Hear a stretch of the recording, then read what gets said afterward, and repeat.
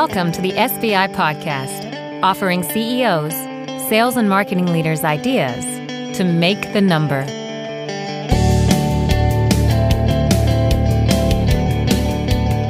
Good morning, good afternoon, good evening, everybody. This is Greg Alexander, CEO and co-founder of SBI, a sales and marketing consultancy dedicated to helping you make your number. You are listening to the weekly podcast series. And today I have an outstanding guest, Chris Marjara, who is the Chief Marketing Officer of McGraw-Hill Education, which employs 5,000 people in 44 countries in pursuit of better learning outcomes for students, educators, and administrators via e-learning solutions. Prior to his current role as CMO at McGraw-Hill Education, Chris spent 20-plus years leading marketing teams at some great companies, such as BEA Systems and Kronos. Chris resides in the United Kingdom and received his education at Middlesex University. He is also a fellow of the UK Chartered Institute of Marketing. All right, now that we have established Chris's rather extensive qualifications, let's have some fun with him. Chris speaks fluent German. So Chris, say good luck making your number in German to our mostly American audience. Viel Glück und Erfolg im Verkaufsland, meine Damen und Herren. Fantastic. I saw that in your LinkedIn profile and had to work that in here. No worries. That was a bit of an outfield question. I had to dig deep into the memories of my days back in good old Germany. Well, you did great. All right, I was really excited to see that you agreed to be on the show because I think what it is that you're trying to do right now is a fascinating use case. So let me set this up for the audience a little bit.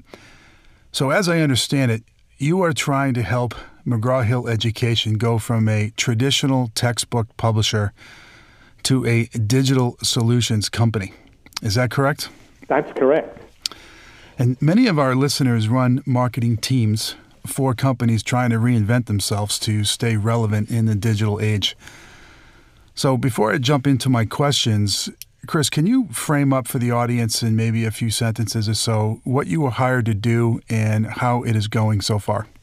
Sure, not a problem, Greg. The real challenge here at McGraw-Hill, as you outlined there, is to go for it's really changing business models from an old textbook print book publishing model to a e-learning digital solutions technology provider. And that is a huge transformation in anyone's world. McGraw-Hill Education has a 125-year history out there. And in the last couple of years, we're really seeing the digital transformation of education picking up pace all the way around the world, not only in North America, but in the UK and Australia, even Latin America, and increasingly in lots of parts of Asia.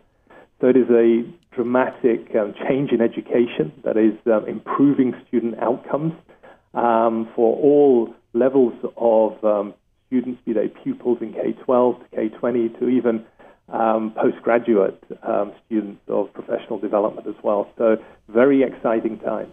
Yeah, no doubt. I don't think there's an industry in the world right now that's not getting disrupted by technology. So, when I think about textbook publishing in a 125-year-old company in the middle of this transformation, and I think about it from a marketing perspective, I was really intrigued to have you on the show. So let's jump into it a little bit and let's discuss the elephant in the room, budget. So let's go straight in there, wouldn't you? Yeah. So no, coming from a software and IT marketing background, that was probably one of the biggest challenges that I faced, was really to get my hands around the marketing organization, and budget was a key part of this. Traditional publishers do not spend a significant part of their revenues on marketing.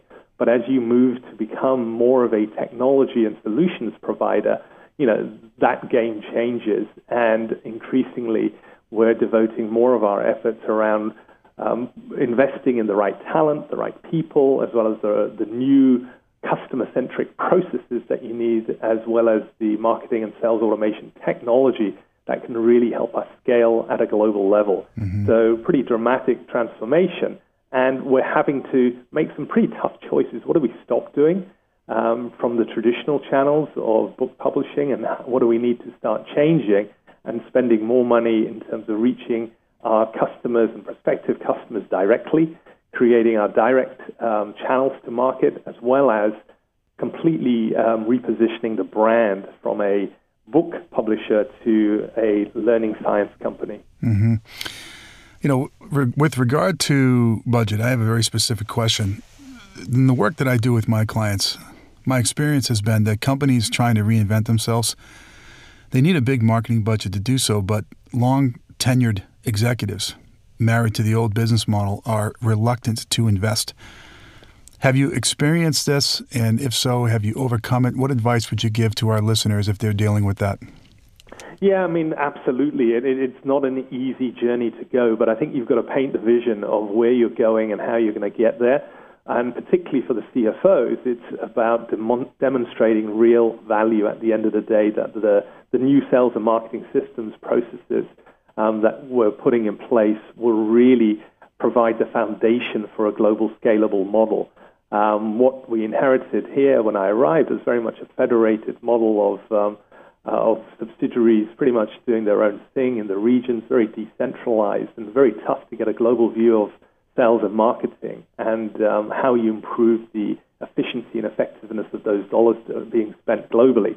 So it's a hard uphill task. It's never easy to go to the CFOs, CEOs to demand that we need to be spending more in these areas. You've got to prove your worth and prove the value every step of the way. And, we are a private equity-owned company since the last couple of years. So, again, they're very much used to seeing business cases put together that really, that you can believe in, and with the right track record of the individuals that are that are in place to transform and make those changes, that's how we're signing up for this.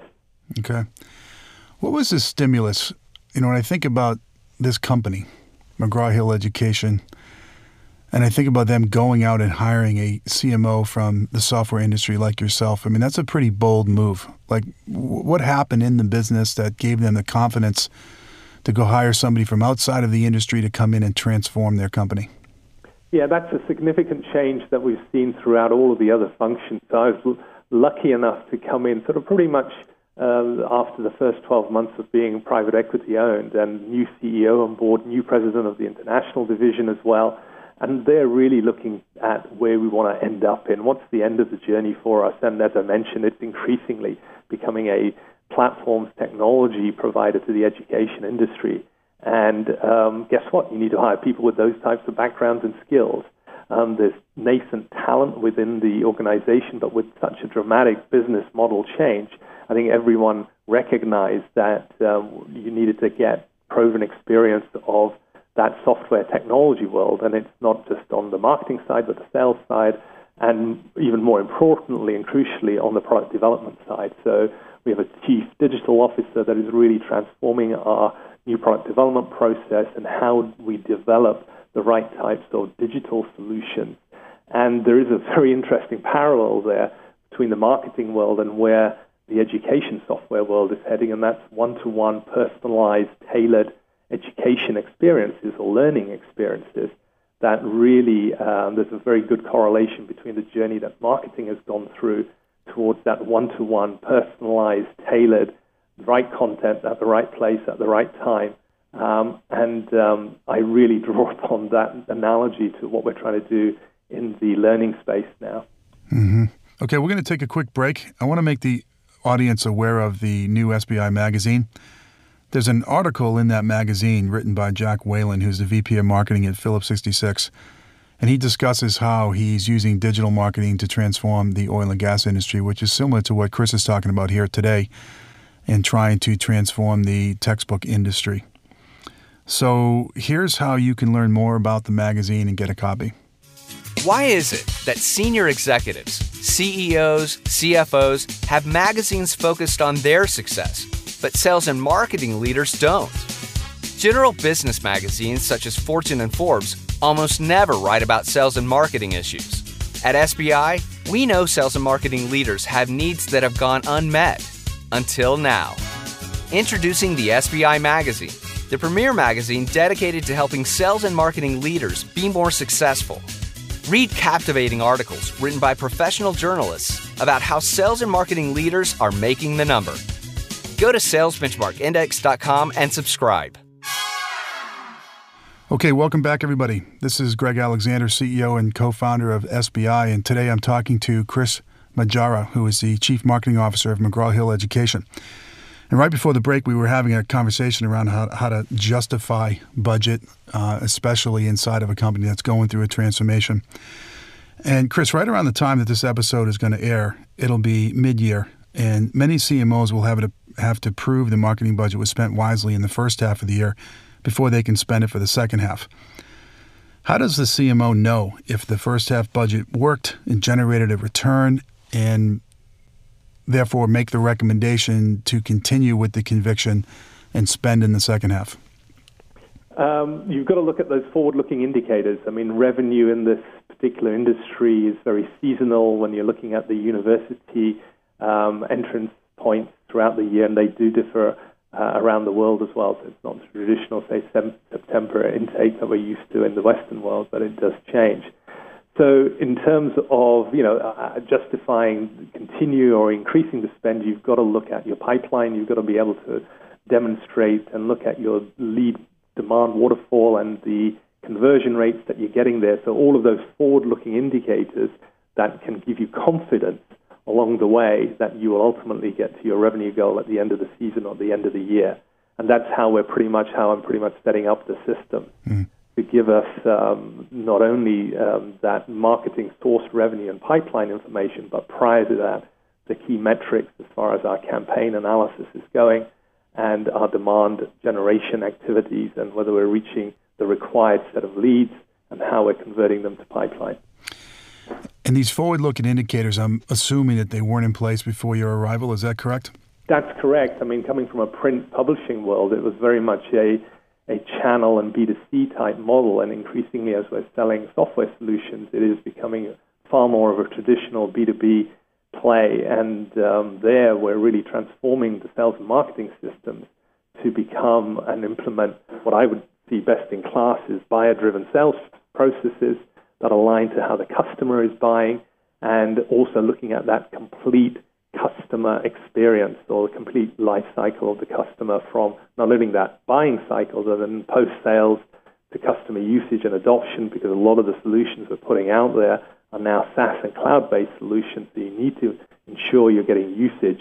And once you've got the usage, then you want to try and get advocacy and really get some key ambassadors and key advocates in place that will recommend the solutions. I'm a big believer that advocacy is going to be a key driver of demand generation, and back in the day, getting your customers to do the selling for you, that is absolutely the case now, even more so in the digital social media world that we face ourselves in. I had a client tell me the other day, this is old wine in a new bottle. I couldn't agree more. I mean, getting your customers to sell for you, advocacy, that's been a best practice forever. It's just done digitally now, where before it was done word of mouth, right? Yeah, word of mouth marketing, and we've just got a new tool set, new toolkit to go in and exploit that online and probably more scale around the world. Yeah. And obviously the remit I have is very much on the international side, so it's how do we do this at scale in the different markets with the different cultures that we're seeing in the different parts of the world. In our practice, staying on the topic of budget, we typically see 4 budget methodologies, budget setting methodologies. I want to run each of those 4 by you and get your reaction to each. Maybe share with me some pros and cons of each. It's highly situational, of course, but I want to get these out there and just get your perspective on them. So the one that we most commonly see as a budget setting method is simply a percentage of revenue, which is some fixed amount expressed as a percentage. So if you're a $100 million company, you spend $10 million on marketing, then you have 10% spent. What are your thoughts on that, Chris, the pros and cons on that approach? Yeah, that's a traditional method of calculating marketing spend, but that it all depends on the context of the marketplace. If you're a brand new technology looking to make a new entrance into a new area, clearly you're going to be spending a significant amount more to acquire customers in the new education phases, as it were. In a mature market with established competition, established products, then it's how do you take share away from your competition and their more established models. So it does depend on the type of demand type in the marketplace and the market dynamics. But that is a proven model out there, and it's the ones that you typically have to look at because a lot of the ratios around sales and marketing spend as a proportion of revenue are aligned to certain industries and certain stages of maturation in those industries. Mm-hmm. Yeah, I agree with you. I think it is useful to look at, but I think it has to be placed in the proper context, and that was some good advice as to how to do that. Okay, let's go to another common one that I see, which is competitive benchmarking. And this is, establishing a peer group of companies that are reasonable to compare yourself to, and then understanding how much the peer group is spending in marketing and kind of seeing what your spend is. Is it greater than, less than, et cetera? Chris, what are your thoughts on that, pros and cons? Yeah, I think that's an equally valid one, but you've got to take into account that it's all about the context. It's what about the competitive market shares that are there for that peer group. What type of industry are we talking about? Is it a mature industry? Is it one that is on the verge of brand new innovation and technology and disruption? You can look at first mover advantage and coming in there and outspending your competition to get that first mover advantage. It's all about the context, but traditionally in more mature markets, even the software industry where I came from, that was another key ratio that I looked at to be able to again build a business case to either increase or how do we drive more efficiencies from our current marketing spend if we were spending more or less than the competition. Yeah. So I like this one as well. However, I advocate benchmarking at the program level. Somebody can always outspend you. It's a question of, do you have the budget allocated correctly across the programs, and intelligently spending can give somebody an advantage. And I think that's the benefit of competitive benchmarking. We're going to take a quick break. When we come back from the break, I'm going to ask Chris to comment on the two remaining types of budget setting methods, the affordability method and the objective method. However, we recently just recorded a podcast with Tim Huffmeyer, who is the CFO of Blackbox, which is a billion-dollar technology company. And he discusses how the CFO and the CMO should be working together to create this marketing budget. If you're new to the podcast, or if you missed the Tim Huffmeyer podcast, I think you'll get a lot out of it. We'll be right back. Do you have too many things to do and not enough time to do them? Is finding time to learn best practices almost impossible? The SBI podcast is your solution. Turn time spent exercising, commuting, and traveling into productive learning time with a subscription to the SBI podcast. SBI podcast listeners get unique insight into real-world sales and marketing issues through interviews with your industry peers every week. Find us on iTunes by searching for Sales Benchmark Index Podcast and subscribe today. Okay, welcome back, everybody. This is Greg Alexander, CEO of SBI, and today I'm joined with Chris Marjara, who is the CMO of McGraw-Hill Education. And right before the break, we were talking about the 4 forms of setting marketing budgets. Up to this point, we've spoke about the percentage of revenue method. We just concluded our conversation on competitive benchmarking. We're now going to move to the affordability method. And this is typically used by companies in trouble. And it is, as it sounds, what can we afford? I'd like to spend X, Y, Z, but is it affordable based on the P&L, et cetera? Chris, you have any thoughts or comments on the affordability method? Yeah, it is a case of making consumption choices. You've got to have a business strategy in place and a plan that the whole organization, sales, marketing, product teams are executing against. And you've got to be able to set yourselves up for success. And if that means that, through the analysis, you need to be spending more to achieve your goals and objectives, then you've got to stop doing some other stuff. But when you're in survival mode, it's extremely tough And that's what it comes down to, in my experience, is very much making very tough consumption choices around every single dollar that's being spent. But there's no easy way out. You've got to be able to prioritize correctly to drive, ultimately, an increase in sales and market share. You know, what makes this one particularly hard is earlier in the conversation you talked about how important it was to analyze forward-looking metrics. And if you're going to embrace the affordability budgeting method, that's even more important because you have to have conviction to continue to spend, and answering the question, can we afford this, can only happen by looking at data. Yep. When it comes to very important things like brand building, you mentioned that you were rebranding McGraw-Hill Education to be a digital provider. And sometimes it's difficult, especially for finance people, to measure the impact that a brand may have on a income statement. How do you handle that one? Yeah, I mean, it's where we're now absolutely in the middle of a complete brand transformation, reworking our whole value proposition, company positioning, narrative, messaging, and we're having to do the groundwork, foundational work in investing in getting all of that content together and then rolling that out, first out internally and then ultimately externally to our customers. But the brand building has got to be tied together with demand generation as well, and it's that linkage there that I think, when you don't have the large $1 million budget, every dollar that you're spending on demand generation, there's got to be some brand building elements in there as well. And it's at some stage you've got to go away and make the case to get that upfront investment to do that heavy lifting work. But then on an ongoing basis, you need to tie that very closely to demand generation activities. Mm-hmm.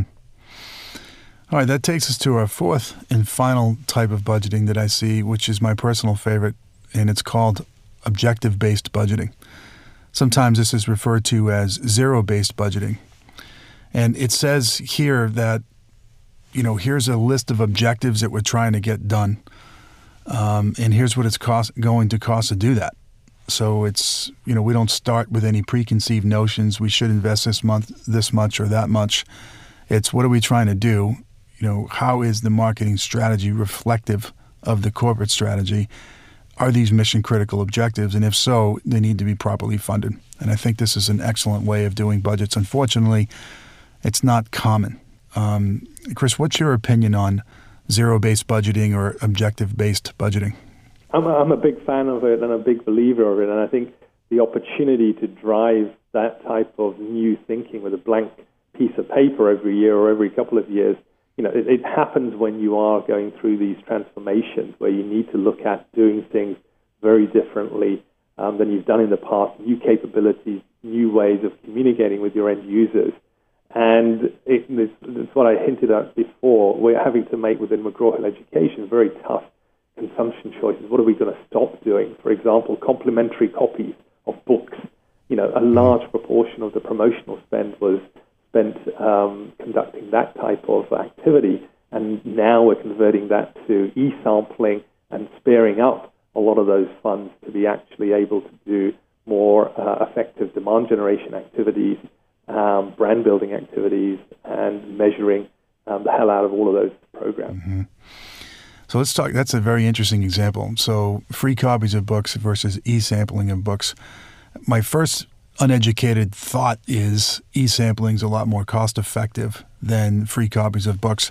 But then I started thinking to myself, well, geez, maybe not. Maybe there's some stand-up cost to get to the ability to provide somebody an e-sample. Is e-sample more cost effective, and is that why you did it, or is it more effective, and is that why you did it?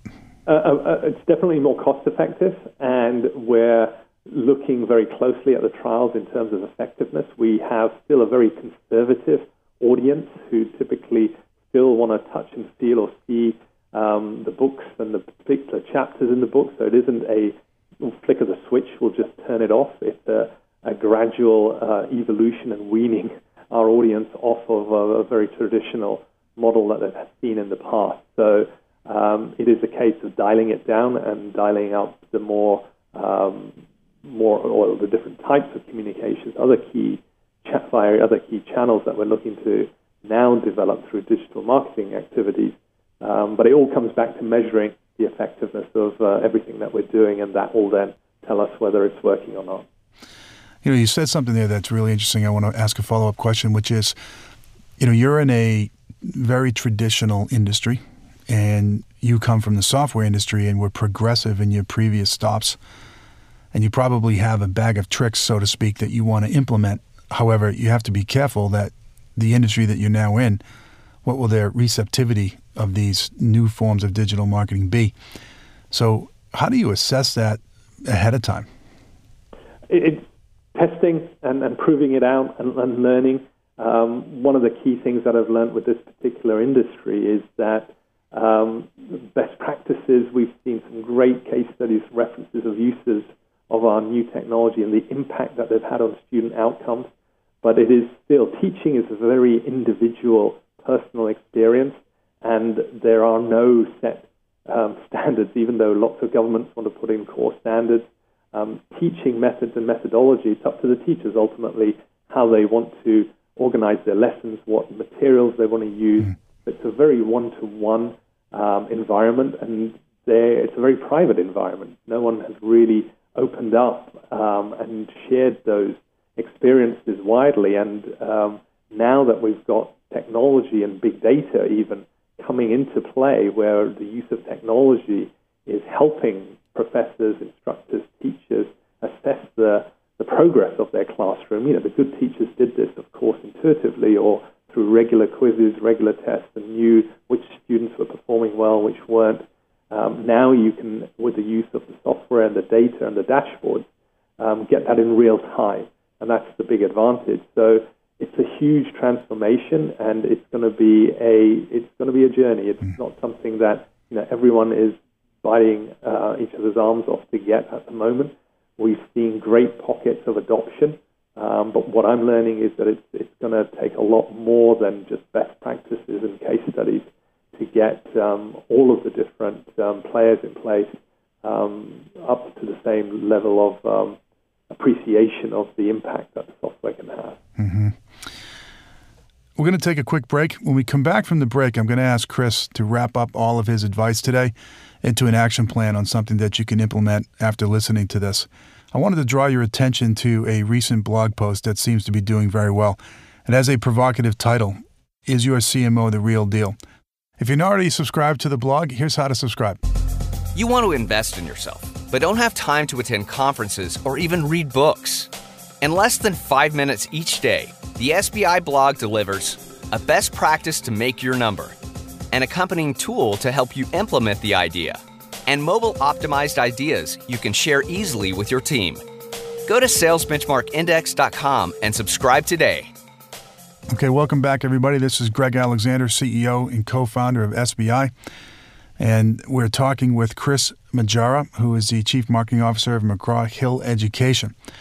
And we just had a detailed conversation around transforming a company that has been around for 125 years into an organization that's trying to stay relevant for the next 125 years through digital technologies.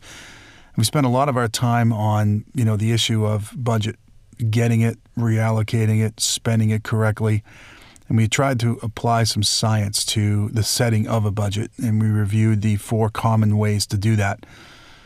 What I want to do now is wrap up with some type of action plan. So if you just spent the last 30 minutes listening to Chris and myself on this podcast, you might be wondering, what do I do right now?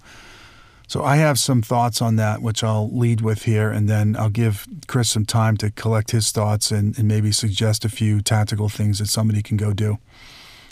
So if you are a CMO working for a company trying to execute a pivot, as Chris is, and you need to modernize the marketing team to do so, to be honest, my recommendation is just do what Chris does, which is invest your marketing budget wisely, for there is only so much money available. If you need help bringing some science to the budgeting process, one resource, there's many, but one is our site, which is salesbenchmarkindex.com. And if you click on the About Us section, you'll click on Our Services. You'll see a service offering titled Budget Planning. And if you click on that, we present to you our methodology. We provide some definitions around these 4 budget setting methodologies themselves and some tools, so that might be helpful for you. But Chris, let me turn my attention to you. Outside of that, I'm sure that you're constantly educating yourself on these things. If you were somebody listening to this podcast and dealing with what you're dealing with maybe, a year ago, first entering this challenge, what advice would you give them? It's really working closely with the team, the leadership team, to spell out that vision of where the organization is going. It's effectively the marketing team has to be the change agent within the organization and make sure that that transformation, the repositioning of the organization, people understand, because the brand is made up of all of it. Every single employee is the key brand ambassador. So you need to really have that clear vision articulated and formulated and rolled out through your employees, then ultimately to the marketplace. That's the starting point, and bring the rest of the senior leadership team with you to execute against that vision. And of course, you've got to go through and assess the talent within the organization. Where do you need to bring in new blood, new people, new capabilities, to really look at the new digital marketing systems, infrastructure, and processes that can ultimately turn you into a data-driven organization that is truly geared up to deliver a superior customer experience. Mm-hmm. I really want to thank you. You, based on your track record, you could be a CMO in any company that you wanted to be, and you've demonstrated great courage here by taking your skills and going into an industry that needs to be transformed. A lot of people would run away from that, and they would stick to what they've done in their lifetime because it's easier and it's less work.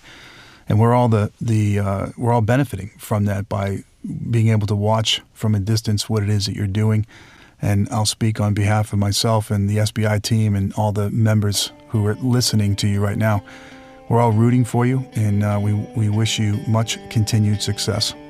Thank you very much, Greg. Very much appreciate it. Okay. Take care. Take care. Bye-bye. This has been the SBI Podcast. For more information on SBI services, case studies, the SBI team and how we work, or to subscribe to our other offerings, please visit us at salesbenchmarkindex.com.